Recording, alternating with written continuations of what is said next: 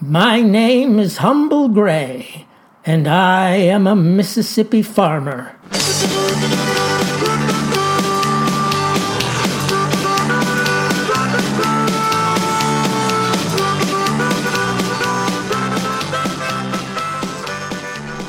I've never had a sibling, though I've called men brother.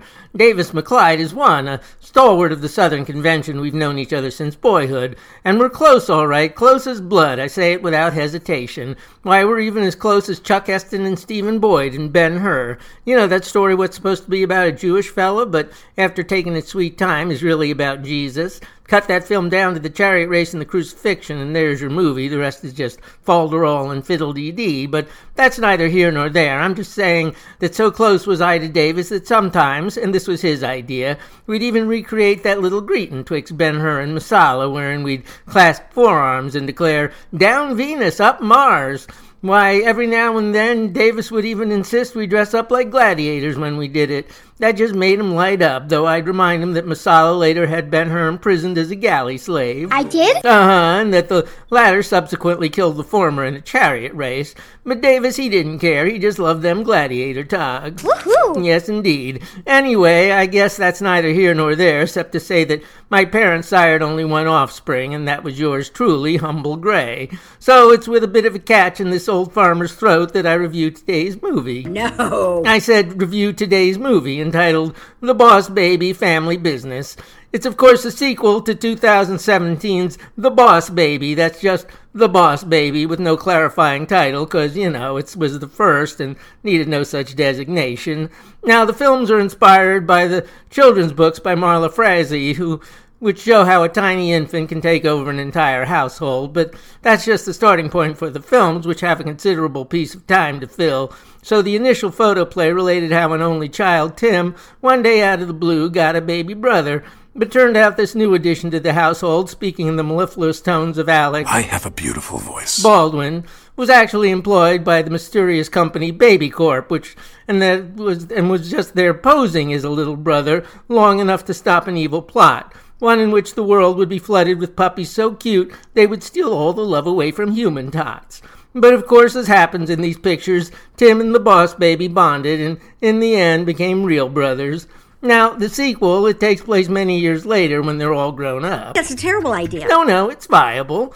Tim's the stay-at-home father of two little girls, and the original Boss Baby, named Ted, has become the super-successful head of his own company. But despite their earlier closeness, the brothers have, over the years, grown apart, and now Tim fears that his oldest daughter, second-grader Tabitha, is becoming more distant as well. Turns out, however, that infant daughter Tina is also a product of Baby Corp, and she brings the brothers together to stop a new evil plot. This one by Dr. Armstrong, the head of Tabitha's school, who plans to zombify all parents and free all babies from their loving supervision. But baby Tina, as voiced by the wonderful Amy Sedaris, has a trick or two up her sleeve as she presents the brothers with a bottle of baby formula that is literally baby formula, i.e. it will transform them back into children for 48 hours.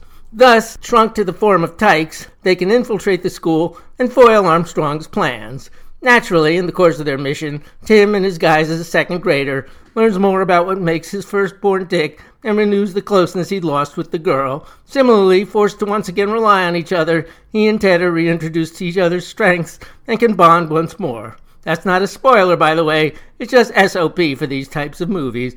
And you know what? As long as we're on the subject, I just want to ask the screenwriter, when a big-timer like you puts all these ideas in a film, how do you write them down? With a computer or a pencil or paper or... With my butt. Oh, all right then. Anyway, Ted is again voiced by Mr. Baldwin, while James Marsden does the honors for Tim. Now, I give this movie 3 bales of hay out of 4. Oh my gosh! That's right, because as in the first movie, there's nothing more hilarious than hearing Alec Baldwin's voice come out of an infant. That's a verifiable fact determined by empirical scientific evidence. And Amy Sedaris' Tina is a stitch as well, striking just the right take-charge note as an ambitious middle manager in a baby's body. Meantime, Jeff Goldblum brings his patented Jeff Goldblumness to Armstrong, proving that those with the most benign delivery make the best villains. Am I right? Of course. And you might not be surprised to be surprised that the not-so-good doctor is hiding a secret of his own. But I'll leave that for you to find out, okay? Okay. Okay. The animation, meantime, is as impressive as ever, the action, textures, and designs being those that we've come to associate with master craftspeople of the digital variety. Particularly impressive is Tim and Ted's race to the school when they miss the bus, riding a pony and other means of transport as they hurry to make class. Now, I will say that should I say flaw, maybe peccadillo, of this photoplay is that the filmmakers seem to have abandoned one of the more interesting conceits of the first picture. In that one, it was never quite clear whether the whimsical aspects of the story, the talking infant, the baby corporation, the nefarious evildoers, were real or just a product of Tim's high-performance imagination.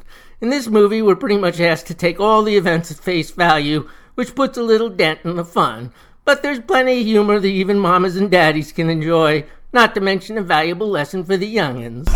Oh, it's a gentle one, about the eternal bonds of family. In fact, I left the theater so touched by the love twixt Ted and Tim, I called up old Davis McClyde when I got home. And you know what I did for old time's sake? I shouted, "Down Venus, up Mars." He, of course, replied the same and asked if I still had that gladiator outfit. I said, "No, I do not. But do you still have yours?" And Davis, he says, "Yeah, I'm wearing it right now." Well, that was unsettling. Nah, it just means he's a boy at heart.